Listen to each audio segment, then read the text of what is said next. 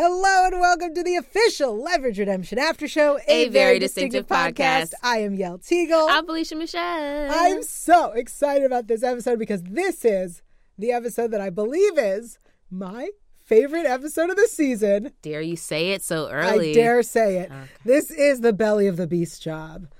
I'm going to start with how I felt. I loved it. I loved every moment. This was the most Doctor Who inspired episode. This was clearly a love letter to the Whovians, and I felt loved. You felt seen? I felt so appreciated, seen. loved. I did. Also, I think that it was one of the... It reminds me a lot of last season, The Golf Job, in that we're talking about a very serious thing. That episode was about trafficking. This is about sexual assault and sexual harassment in the workplace. And we did it in a, dare I say, fun and playful way. I mean, as much as you can bring to the subject, of course, but I mean, that's life. Life has ebbs and flows, dualities of it.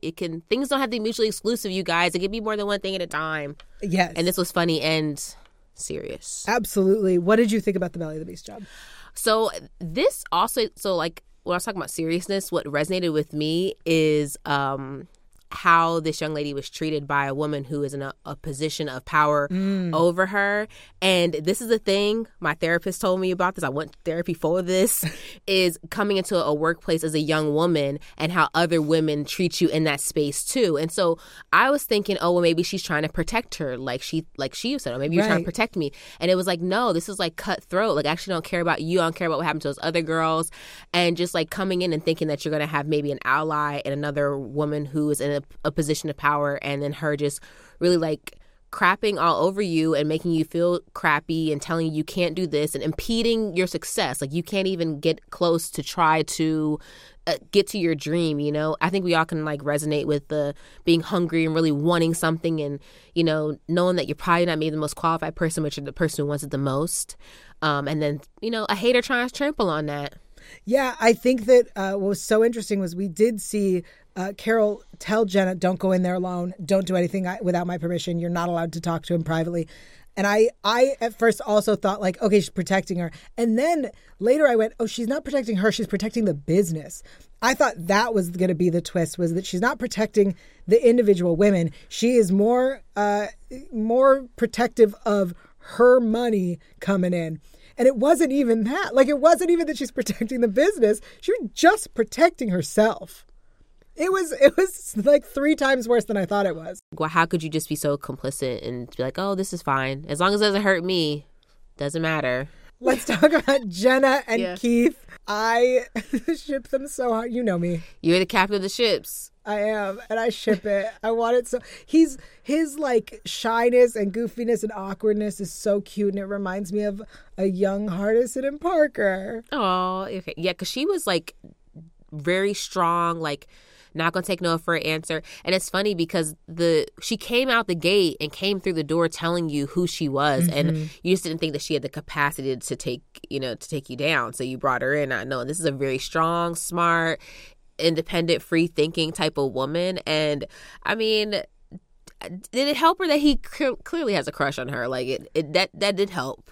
But I think also too, he's like a do-gooder type of person and wanted to also do right once he realized everything that was going on. Yeah, Keith was so supportive and helpful and wonderful. They're both smart, capable people, and I love that. Her bursting through the door, I think the best part of that whole scene is when Carol's like, calling security. Hold on. Speech first, then security. I like that. I like the idea that he was like, well, let's hear her out before we kick her out. Like, yeah, we'll kick her out, obviously, but let's hear what she has to say first. Because he was entertained, and I think that really sets up who this character is. It sets up that Hogan is, as much as he is a businessman and a creep, but he also is, he takes life playfully because life is given to him that way. Oh, yeah. Everything's up for consumption. So sure, go ahead. Do your song and dance for me. Yes, exactly. What did you think about our team sprinkling themselves through her workplace? It's funny because it's almost like when you ever seen like a kid like maybe do something like they'll like do some activity that they can't do, man, they don't know how to do it, but it's because some adult has done it and it gives them the ruse, the idea. They're like, oh yeah, I've done it. Like, so it was funny that they're like really proud of their work, which was great work, but they don't know like really you're being helped all along the way, and you did good. You done good, but you would have definitely not gotten as far. Right. Can we talk about this is my favorite part of the episode? Yes. Where it's Aleyse Shannon. Girl, didn't I tell her she could sing? I don't believe in fairy tales, least what the old ones say. I was like, oh my God, I should have known from her talking voice that she had a great singing voice, because she has like a very nice voice. Yeah. She's beautiful. Oh my goodness. Her singing was really the highlight of this episode. It was so fun to see. I know that we got teased last season that we might get to see some singing.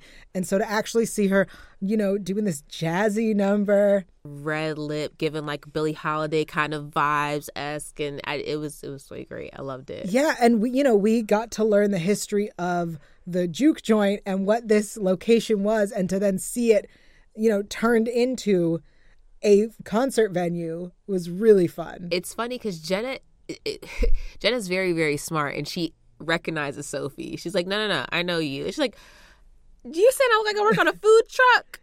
Like, wait a minute. Like, it was really funny. I appreciate that Brianna was like, oh, I guess, yeah, I can see why you would. Like, I think that, I don't know that I even needed Sophie to be so offended. I think just Brianna being like, oh, I could, yeah, they do. Sure, that makes sense. Because when you have that friend that knows somebody that's like, I guess I see how you could. Like, no one ever wants to say they look like someone else, like ever. No one ever wants to, like, when someone's like, somebody looks like you. The Lumberduke. I want to talk about Carol and her obsession with romance and the Lumberduke. I'm going to say it. I fell in love with Noah Wyle in that moment as the Lumberduke. Was it the goatee situation? It was everything. It was the whole package. Well, she fell in love with him, too. She's like, oh, darling, I have to go, but I'll be back. Right. He's royal and he's rugged. What more do you want? That is a great combo, just saying. With an accent of some sort? Of some kind. I couldn't really pinpoint, but of some kind. Yes. I mean, it's amazing to watch, like, Harry just, like, take it up a notch every time. Like, he he really wasn't, which is funny, because Noah Wyle is an amazing actor, but Harry really wasn't that great of an actor at first. And so now that he's done, like, accents and stuff, I'm like, okay. My family does not support my rugged, forest-oriented lifestyle. Harry is like leaning into character work so hard, like to the extreme. I think he's if he leans any harder, he's gonna be Sophie on a stage. You know what I mean? Yes. Like he's just walking that fine line. That's hilarious. Yeah. It's interesting, these contracts, though. One of the things I was thinking, like, just how predatory contracts are in the entertainment industry and the workarounds. And just, like, because our bad guy, he's a predator because he's a predator. Like, he sexually harasses and assaults women. And that he is taking from talent and skimming it off the back. And then using... this poor actually, I don't feel bad for her. Carol, that he is embezzling, and it's all in her name. It's all in her name. That's the thing, is that a predator, no one is part of his team. So, like, a predator is going to betray everybody. So he's also a narcissist then. Yeah. Wow. Ugh. You didn't catch that this man was a narcissist? Obviously he was a narcissist, but I am most focusing more on the predatory part of it. But yes, he is definitely textbook narcissist. The scene where he is getting aggressive with Jenna in the patio area, I'm so grateful for Parker drugging him. Right? Ugh, I was like, this is the right Thank time you. for the drugs to kick in. Yes. Perfect timing. Thank you, He Parker. doesn't get to do anything to make her feel any more uncomfortable. Because, like, I don't like a close talker. And the things that he's saying, he's, like, leaning in, and it's just, and then his hangover the next day was also very much hilarious. Yeah. And I love that she, like, caused him to have this, like, crazy hangover, and also, like, kept it going by, like, oh, no, I got a drill up here. Let me know. I got to get a ladder. wait a minute. It's like, that door was locked. Not for Parker. It's not locked. There's no door that's locked that she's ever met. Right. The scene where Elliot, it's just like in the background, Elliot carries him out to put him in a cab. That, and then Elliot fighting all the security behind Jenna. I was like, this is what Elliot does. He is our protector. And I absolutely love that. I love seeing him be there to support and protect and keep everyone safe. He's not just, punching and hair flips and jumping on trucks. No, he does all that too. He does all that, but he's the big brother, and he's amazing. Very much so. I can't disagree, and I can't add anything onto that except for yeah. Yeah, I really love this episode and everything in it. And we got to talk to the writer of this episode and so many more people about making the Belly of the Beast job. So don't go anywhere. We'll be right back. I am sitting with Jill Weinberger, who wrote the Belly of the Beast job. Hello. Hello. Oh my goodness. This episode, first of all, it is from a whole different perspective. It is a whole different way to tell this story. Yes. And this is something that John Rogers and Dean Devlin had sort of started thinking about trying to approach season 2 of OG Leverage. Wow. And they never quite came up with a way to crack it that they liked, which is an episode entirely from the perspective of a guest character and where our characters are supporting characters, because it's fun and because it's a creative challenge, and it's sort of I think it's kind of a treat for fans to do something completely off format and have them sort of figure out as things go along. We are all Doctor Who fans in the room, and a big reference for this was always going the episode Blink, which is a seminal Doctor Who episode. And there was a period where Doctor Who did basically one episode a season that was not Doctor-centric. They've moved away from that a little bit. And they do it for scheduling purposes so that they can double up 2 episodes and have your actor off shooting one thing and also be shooting a completely different episode, which is another reason why it was good for us. Because, our characters are in this episode in very slim doses. And so it was, so I watched Blink a lot. And all the other ones of Doctor Who. But it was very, this was really a baby, just the idea of that was just a baby of especially of Dean and John's from way back. And then we had also really wanted to do an episode of that addressed the sort of world of Me Too and the cultures that enable harassment, essentially. Yeah. And it seemed like a good fusion to put those 2 thoughts together to have a new heroine kind of rise up. Right. I think what works so well with this, and that maybe, not to say wouldn't have worked in the original series, but because Leverage is international and because they have more teams, it worked so beautifully for our characters to essentially audition to be a part of the team without knowing it. Yes. And, I think it shows, again, it shows the way our team has grown in the not just, we've figured out how to do this, and we've got it all under control, and civilians aren't going to, go messing around with it. And it shows kind of a generosity and a way they kind of pivot because they were going to do this job. Mm-hmm. And Jenna, just through her own kind of figuring things out, kept inadvertently thwarting them. And so they were like, well, okay, she seems to be on the track. She's on the scene. She's in the spot. Right. Let her try it. So, and it's funny because as I was writing it, I was like, gosh, this is like writing a pilot for a Leverage spinoff.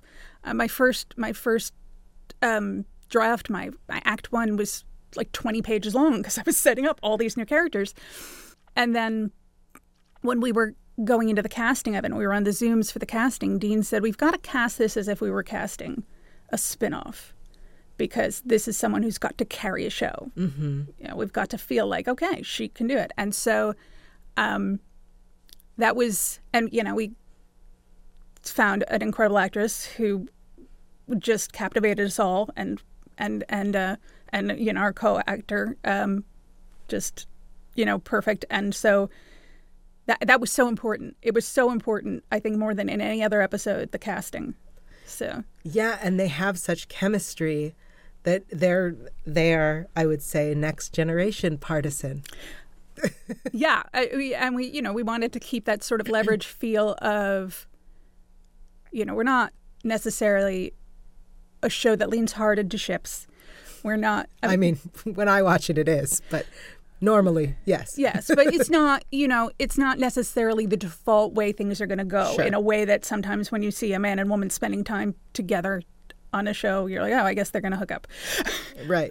But, you know, also, you know, show that chemistry, show two people who really like each other, but who aren't necessarily doing very gender typical things or very hearts and flowers progression. You know, it's like two pals who click on a way that, oh, okay, there's something there, but we're not going to push it in your face today. Right. It's like the way that Hardison and Parker started. It was such a slow build to them realizing that they had feelings for each other.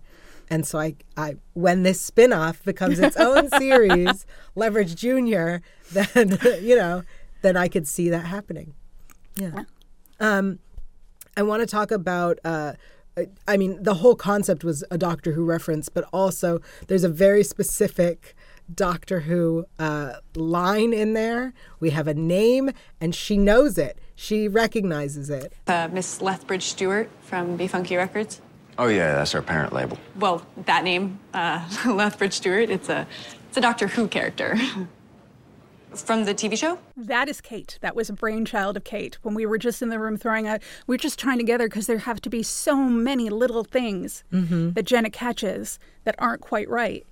And you only have a certain amount of page space, so she can't do a huge amount of investigating. So we were figuring out little things that she could go, that's not right. And that was Kate Rorick. I love that. It's so funny because there's moments where she goes, that's not right. And then there are moments where she goes, How random was that? and I'm like, girl, you know. And it's like she didn't want to know. Well, yeah, because they want to feel like they did it all themselves. They, you know, they're big boy, big girl kids. And also I think there's stuff within your world that you see that's not quite right. And there's stuff that's so strange that the explanation wouldn't necessarily occur to you. Like, it's not going to necessarily occur to you there's a team of former criminals working behind the scenes to somehow get an info dump on your computer. That does seem random. That does not necessarily seem, unless you think you have, you know, gods working for you or you know, magical people. You're right. You know, I think that's it. She notices the strangeness of it, but there's not an immediate logical explanation within her frame of reference. Aleyse, I want to talk about the belly of the beast job. This episode is a very different style of episode, but it also includes a moment that I believe we've been waiting for since season 1, which is to see Brianna singing. Oh, yeah. Talk to me about this. Well, I don't remember. Can you give me a preview of this song? No. Wait. I wish I actually... Just a skosh? Like, just a skosh? Just give me a skosh. I think it was like...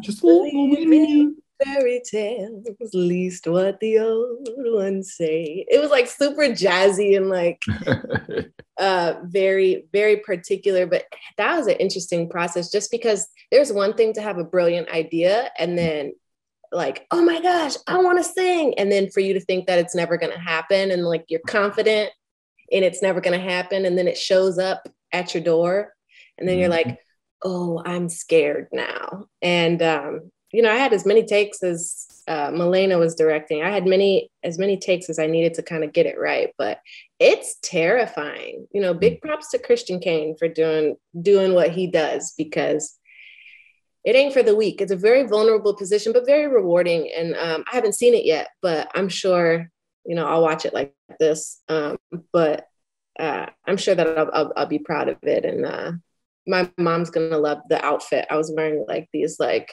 rhinestone Dorothy ruby slippers sort of deal. It was a moment. Wait, get into it. Mm-hmm. I mean, it was beautiful. I absolutely loved it. And you killed it. Whatever take they used was perfect. Whew. I'm nervous, Yael. I'm nervous. That's all right. I'll make it through. Your fans are going to love it. I know that I believe last season, Christian said that you guys both sang and then that it might be cut and it didn't make it. Is that a true story? Well, that was another thing. We wanted to sing, like do like a little campfire thing. I can't remember what happened, but it whatever it was, it didn't make it. It just didn't get off the ground for whatever reason, but no one was opposed to it. But I think we were still, maybe by the time he gave the interview, we were still planning to do it. So I'm not sure, but I'd still love to sing with Christian. Season 3, we'll see that. Ain't nobody asked me to sing. Can you sing? Aldis can sing. Let's get a little demo, just a little. Mm-hmm. Go ahead. Like you did me. Go ahead. You know, so I was, oh no, I can't sing because, you know, my vocals, you know, I need. He's on vocal rest. It's cold. It's, you know.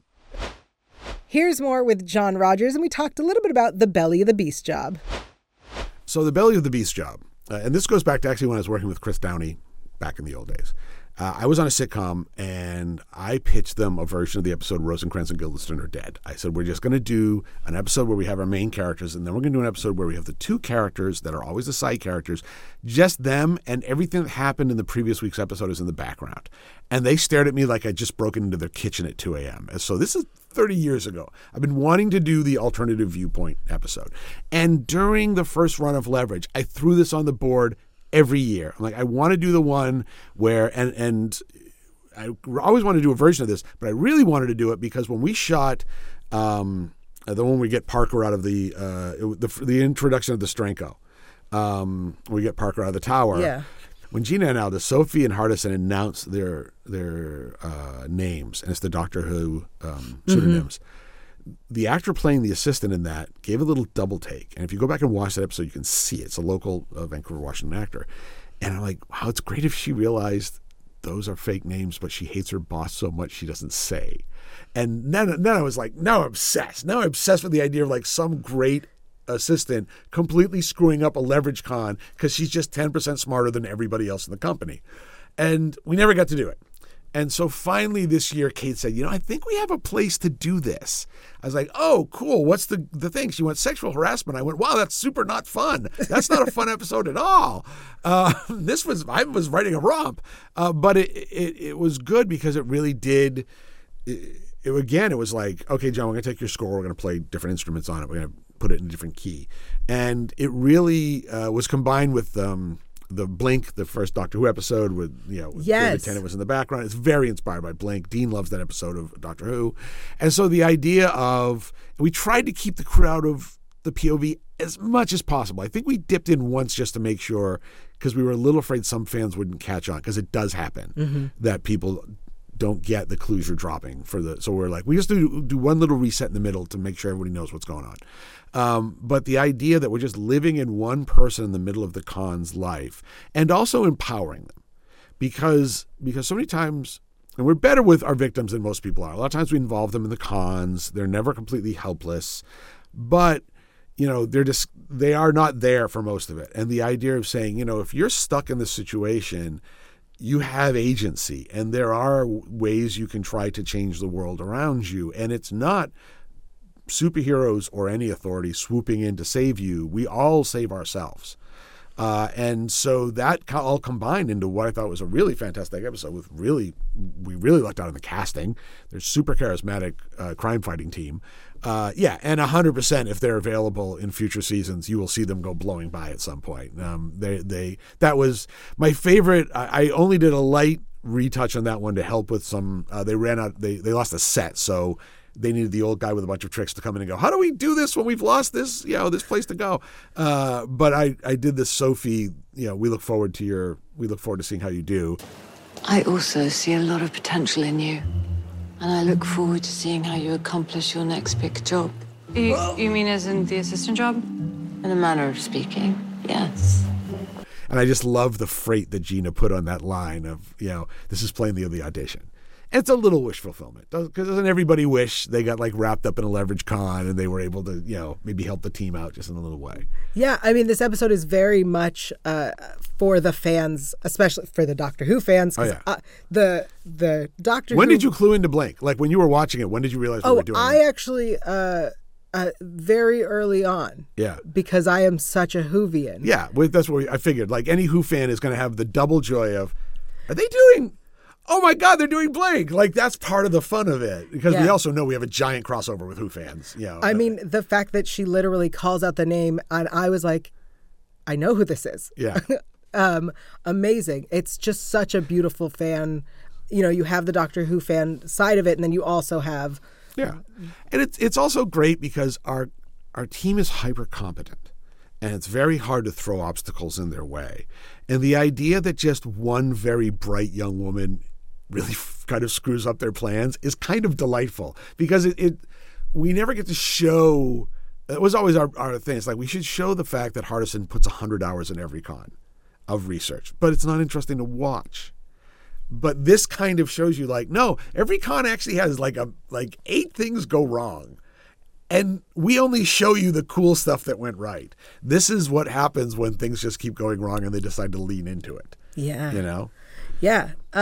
And it is a really interesting way to, because it reminds me of last season where we were like, we're going to do an episode about neo-Nazis, but we're going to make it fun with Mounties. And so here we have sexual harassment, but we're going to make it fun by doing Blink. Yeah. And look, and that was the thing. I really applaud that actor, because when we're doing the prep and the auditions, like, you have to be the most hateful, like people are going to hate you. And he's like, yeah, I'm leaning into it, because he couldn't be lecherous. He had to be that kind of him.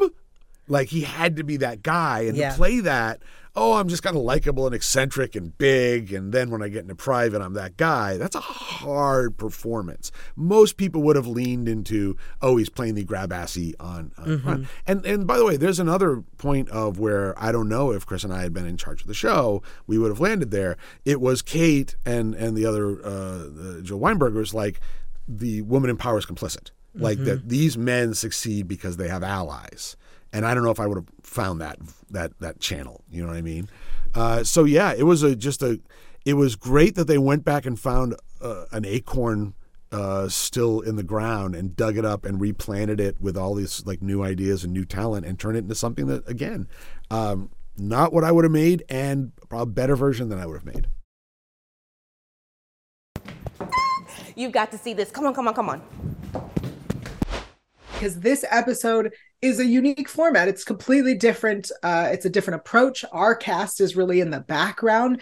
How did you approach this episode differently? Well, this one it's such an outlier, like you're saying, the episode takes place, it's in an entirely different point of view than our normal episodes. We're coming in with someone who would be a potential victim or an accomplice.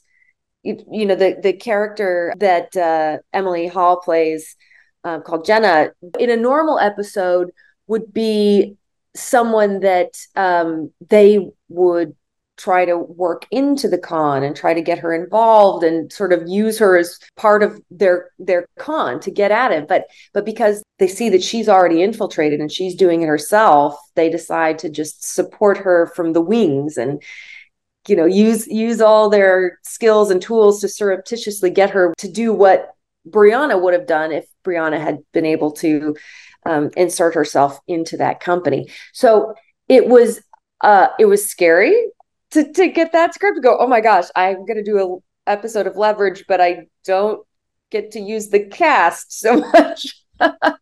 This is going to be tricky. But in the same ways that it was scary, it was really exciting because Dean Devlin, our executive producer extraordinaire, gave me permission to really try some stuff. He's like, go for it. Let's use your vision. Treat this like a pilot, because in some ways it is. I was casting actors that had never worked together to all play the leads of this episode. It was so much fun. And I loved this cast. Emily and Julian, who played Keith, just knocked it out of the park. And Gail Rastifer and Jeffrey Parise, who played Hogan and Carol, they were making me laugh every day. Just every take was so funny and fun. And, Carol's arc of being so arch with Jenna and then falling in love with the Lumberduke, and Noah in that outfit, like, oh my gosh. Yes, agreed. I want to talk about the like uncomfortable scenes, with the story being about sexual assault and harassment in the workplace. I think that there's so much discomfort that needs to be portrayed in a safe way. Did you guys talk about those scenes ahead of time? I did speak extensively with Emily, the actress that played Jenna, about the show, the tone, what we're trying to achieve, and Jeff as well, who played Hogan. We all wanted to approach this with our eyes open, right? We wanted to make sure that, we're towing the line, because this is still a comedy and it still should be fun, but the stakes are real. And that's a great thing about Leverage. You are making fun of things where so much of it is heightened and it can be very silly at times. But the struggles that people are going through are very real and very important and have high stakes. So to see this guy get his comeuppance is very gratifying, I think, and his partner Carol as well. But yeah, in those scenes where he's coming on to her and we see his inappropriate behavior, yes, we did approach that very delicately. And as a team, the actors and I really talked a lot about it and made sure that everybody was comfortable at every moment. Whenever I'm doing anything, whether it's intimacy or these more icky circumstances or even a big action thing, I always tell my actors, like, you speak up. If any moment you feel uncomfortable, you raise your hand. Nobody's going to blame you. We want to know that. We're all here to support you. This is all about you doing your best work as an actor, and we want to do whatever we need to do to make that happen. Because we had talked about it so much ahead of time and we'd had the script and been able to rehearse a little bit, it went very smoothly on set. Yeah, the scene in the like patio where he's just in her face, it was so uncomfortable and so like perfectly done, in that we didn't have to do anything to cross a line and could still see and understand what was happening. Yeah. It was beautifully shot. Oh, thank you. That you have no idea how much that means to me. That was a really important sequence, a big thing to showcase. Again, not to get too soapboxy in a fun comedy show, but even when you don't technically cross a line and you don't maybe not even touch the person, you can just see how inappropriate it is. Mm-hmm. And even if they say, oh, well, no, I didn't do this, that, or the other, but you can see how the other person's responding and how that makes her feel, and how it just encourages her even more to really go after him. And we get her really going for it. I love the way that you did the like Elliot taking out security behind her as she's walking through was so brilliant. Tell me about shooting that. Oh, that sequence was so much fun to work on, because the whole idea is that she is completely unaware of the Leverage team and how they're supporting her and protecting her, to really lean into her point of view. And I had a great time constructing that sequence. I chose to use split screens in those places so that we, the audience, could still be with Jenna. We're with her in her mindset and in her motivation, but we're also seeing over here what's going on that she's unaware of. And to me, that juxtaposition is really fun and enjoyable. And I get the timing of that kind of stuff. I don't know if you noticed at the staircase bit, it times out exactly that she's walking and the whole fight ends in both places just as she peeks over. Yeah. So that was really challenging. I worked very closely with the stunt coordinator and with our director of photography, and who's named Neil Holcomb. He came in just for that episode, and our camera operator named Matt Moriarty. So we worked very closely to construct all of that. And oh my gosh, I was so relieved when it worked. Yeah, how do you shoot that? Do you shoot her walking through first? Do you shoot the fight first? Do you shoot it both at once? Yes, all those things. We rehearse it together and make sure that the timing is going to be what it needs to be. And then, because I was working with 3 cameras, one of which was on a crane, we did end up shooting some of it simultaneously. Then sometimes we have to just focus on her. Sometimes we focus just on the fight for certain angles. But yeah, it was mainly through the rehearsal that day that we figured out how to lay it all out. That's amazing. It turned out fantastic. This episode, I'm going to say it, it's, I think, my favorite episode of the season. Oh, shh, don't tell. Yeah, don't tell anyone. Don't tell. Oh, that's great. Oh, I'm so happy to hear that. Let's tap in with co-showrunner Kate Rourke about switching up the format for this week's episode. It's such an interesting story in terms of structure, because it is a story where we are completely in the victim's perspective, and we are not spending any time at all with our characters necessarily. So it's a lot of fun to watch our central character, her, discover our guys as they go along. I think that I hope that people will enjoy this slight shift in storytelling format. I absolutely loved it. As a Whovian, I was obsessed with it. But also just like, it's so interesting, and it does make sense, right? That if they're constantly doing these things and literally using Doctor Who names, somebody's not like, gonna figure it out. It's not like it's a small show no one's heard of. It's kind of a huge global phenomenon that's been going on for almost 60 years. So of course somebody has picked up on it. No, nobody evil would have known it. That's the thing. Nobody evil actually watches Doctor Who. And this season, I feel like Harry also was very shenanigan heavy. He like leans so hard into his characters this year. I feel like he's not a freshman anymore. He knows the lay of the land, and he's also sort of found in the first season, he's found relief from his guilt. So now he can sort of be a little bit freer with his intentions, with the way that he plays the roles, I guess. Last season, when he was all dressed up as like George R. R. Martin, he walks in and like turn around and has to leave. And this season he got to like do the mustache and do the beard and do the Lumberduke. Like he got to really do it all. The Lumberduke. The Lumberduke is my favorite. He's on screen for 45 seconds, but he's the best. All right, let's discuss the Lumberduke. Rumor has it that you come from a background of writing romance novels. That's not a rumor. It's pretty well known. I'm pretty sure it's in my like Twitter bio. How did this take so long to get put into the show is what I mean. Well, I feel like, first of all, this is it's the Lumberduke was an impetus from the room more than anything else. And it's the realization that there is a specific type within romances, that there's a prince who's pretending not to be a prince and being very rugged. And we named him Lumberduke, and then I Googled it and nobody had taken the name. So I really should have trademarked it. I feel like I've missed that boat. But it's, I don't know. We just had a lot of fun with that. Did everyone turn to you as the expert, or did they all know?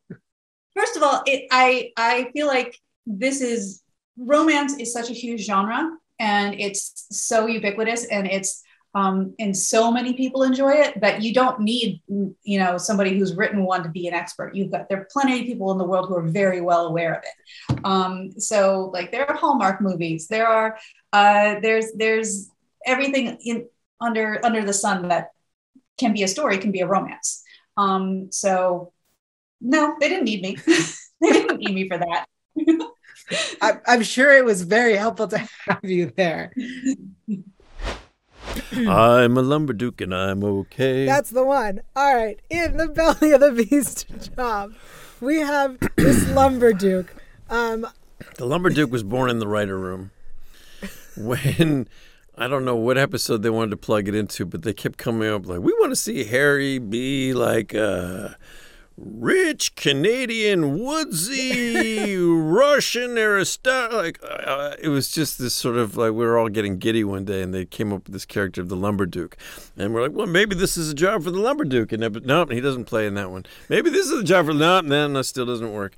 And then suddenly, In the Belly of the Beast came around, and it was like, I think we could use Lumberduke here. Yeah. And suddenly Lumberduke made it onto the page. And then I had my wardrobe fitting, and we were trying to discuss how a Lumberduke might dress. And we came up with the idea of having it be a flannel woodsman shirt, but cut the sleeves off. Right. But also put a gold brocade on the sleeve, and all those sort of funny touches. And then I got the beard and the mustache. And then the voice found its way into me, and the rest is cinematic history.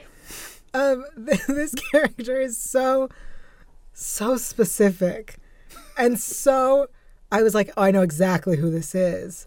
It's just, I've seen it. I've seen this movie. I know who this guy is. He is so funny. Oh, I thought you were going to reference an actual movie. Did I steal it from something? No. Yeah, I think he deserves a little bit more screen time, don't you, down the line? I would love. It reminded me so much of last season in the card game job, where Harry shows up in full wardrobe. Yep, George R. Martin wear. And turns around and leaves. And this is him. This season, he is finally getting to do all of the characters. Yes. I describe Harry in the first season as new kid in school, fish out of water, the guy who walks into every environment going, what? Are you kidding? Oh, my God. Oh, yeah. Sophomore year's about, I could do it. Put me in, coach. Give me the keys to the car. I can drive. Whether or not he's ready, he's certainly got the enthusiasm of wanting to give it a go. Yeah, and the Lumberduke is so he's in it. He's like, I got this. I've got this. I have it handled. Yeah, this is in his wheelhouse. For some odd reason, this one he can own. I very much imagine next season he walks downstairs and he's like, I'm ready, and they're like, we don't need this. Oh, I wanted to do that every episode. I wanted him to just come in with wigs and costumes and them just, no, Harry, no. Please, no. Not this time. You're in the van. What do you need a costume for? You're in the van. The Lumberduke was an idea we had come up with for a different episode that didn't fit, didn't stay in. And that was just because I am fascinated by particularly Hallmark movies. And this is not in a judgment. This is actually, I'm compelled by it. This is not like a snobby writer thing. That they have such a very locked-in format to so many of them. And yet they keep making new movies, and they're new, and they're fresh, and people want to watch them. And people, even though all the steps that are going to happen, and there's an enormous amount of royalty just wandering around the United States secretly. Their car broke down, or they want to get away from the responsibilities of the kingdom. But it's a very common trope, which is interesting because there's not that much monarchy left in the world. That's the part that baffles me. Well, because they are usually, in those movies, they're usually from a made-up country. So that's where that began. And then I don't know how we came up, like we were just chattering in the room and we came up with the phrase Lumberduke. And it was always going to be Noah. In the other episode, it was going to be Noah as well. Noah spent some time in the writer's room with us this season because he wrote an episode. So we told him about the Lumberduke, and he was just delighted, as we knew he would be. And so we were so excited to be able to wedge it in here. And we thought it was really fun for Carol, who's this like scary battle axe woman, to have this secret side of just beautiful, irrational romanticism. Yeah, I mean, it feels reasonable that someone like this would have this hidden layer. Yes, absolutely, especially with her complacency to also have this kind of romance that is seeped in traditionalism and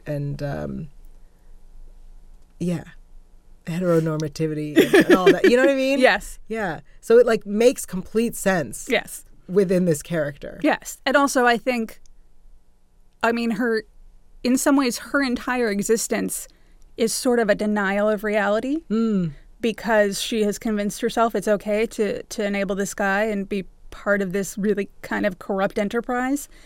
And so I think the flip side of that is this sort of reality escape version of romance. Right. Not to say that people who watch Hallmark movies. No. Well, it is kind of like TV. It's so much skill in taking that locked in format and making something new and really enjoyable and fresh and fun out of it. Right. So, which is why there are, 27 different movies about a hidden prince, because you could watch them all and each of one will be fun and different. Yeah. The biggest surprise or twist of this episode is Brianna singing. So, Aleyse went to Carnegie Mellon for musical theater. She is always just walking around singing under her breath to herself. She's got a gorgeous voice. Pretty much everybody on our show can sing. Beth can sing too. I didn't know that. I learned that on the date night job when she was just singing to herself. And I was like, what is with everybody being able... Obviously, Christian.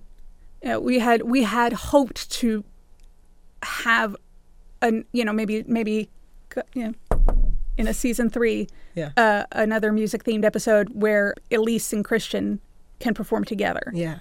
And the other thing that was fun about it is Aleyse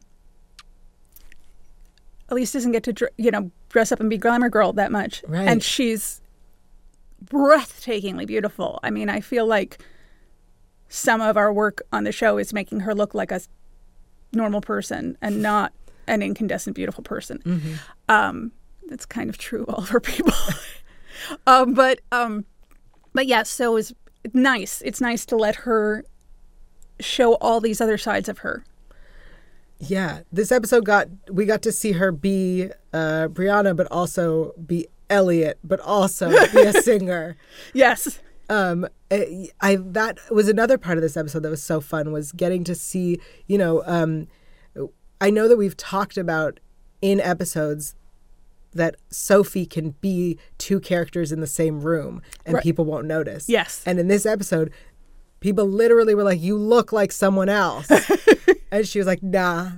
No. But she was forced into the first role at the food truck. She just kind of flung herself up there because Jen had already met Elliot. Right. And so she put on that character, and then, that character was burned. Yeah. And they needed to have the other role. So she was just like, Sorry, I think I misheard. I thought you said I look like I work in a food truck. Oh, no, not now. We took a music venue and turned it into HQ, and then turned it back into a music venue and let, people off the street come in and listen to music. Yeah. So. Yes, we had a lot of debates about, how far into the Batcave do we let outsiders? And it was a debate in the writer's room. Anytime we can sort of bring in another layer of the fact that they're in New Orleans, which is a food and drink and music town, we would love to seize it. How often it's going to fit in the story or be doable on a production level is a little bit different. It's such a beautiful set, the HQ set and the courtyard set. And there's so much of it that the audience really doesn't see that much of. I would love to show more of it. We asked you to caption some photos on Instagram, and here are some of our favorites. Check it out.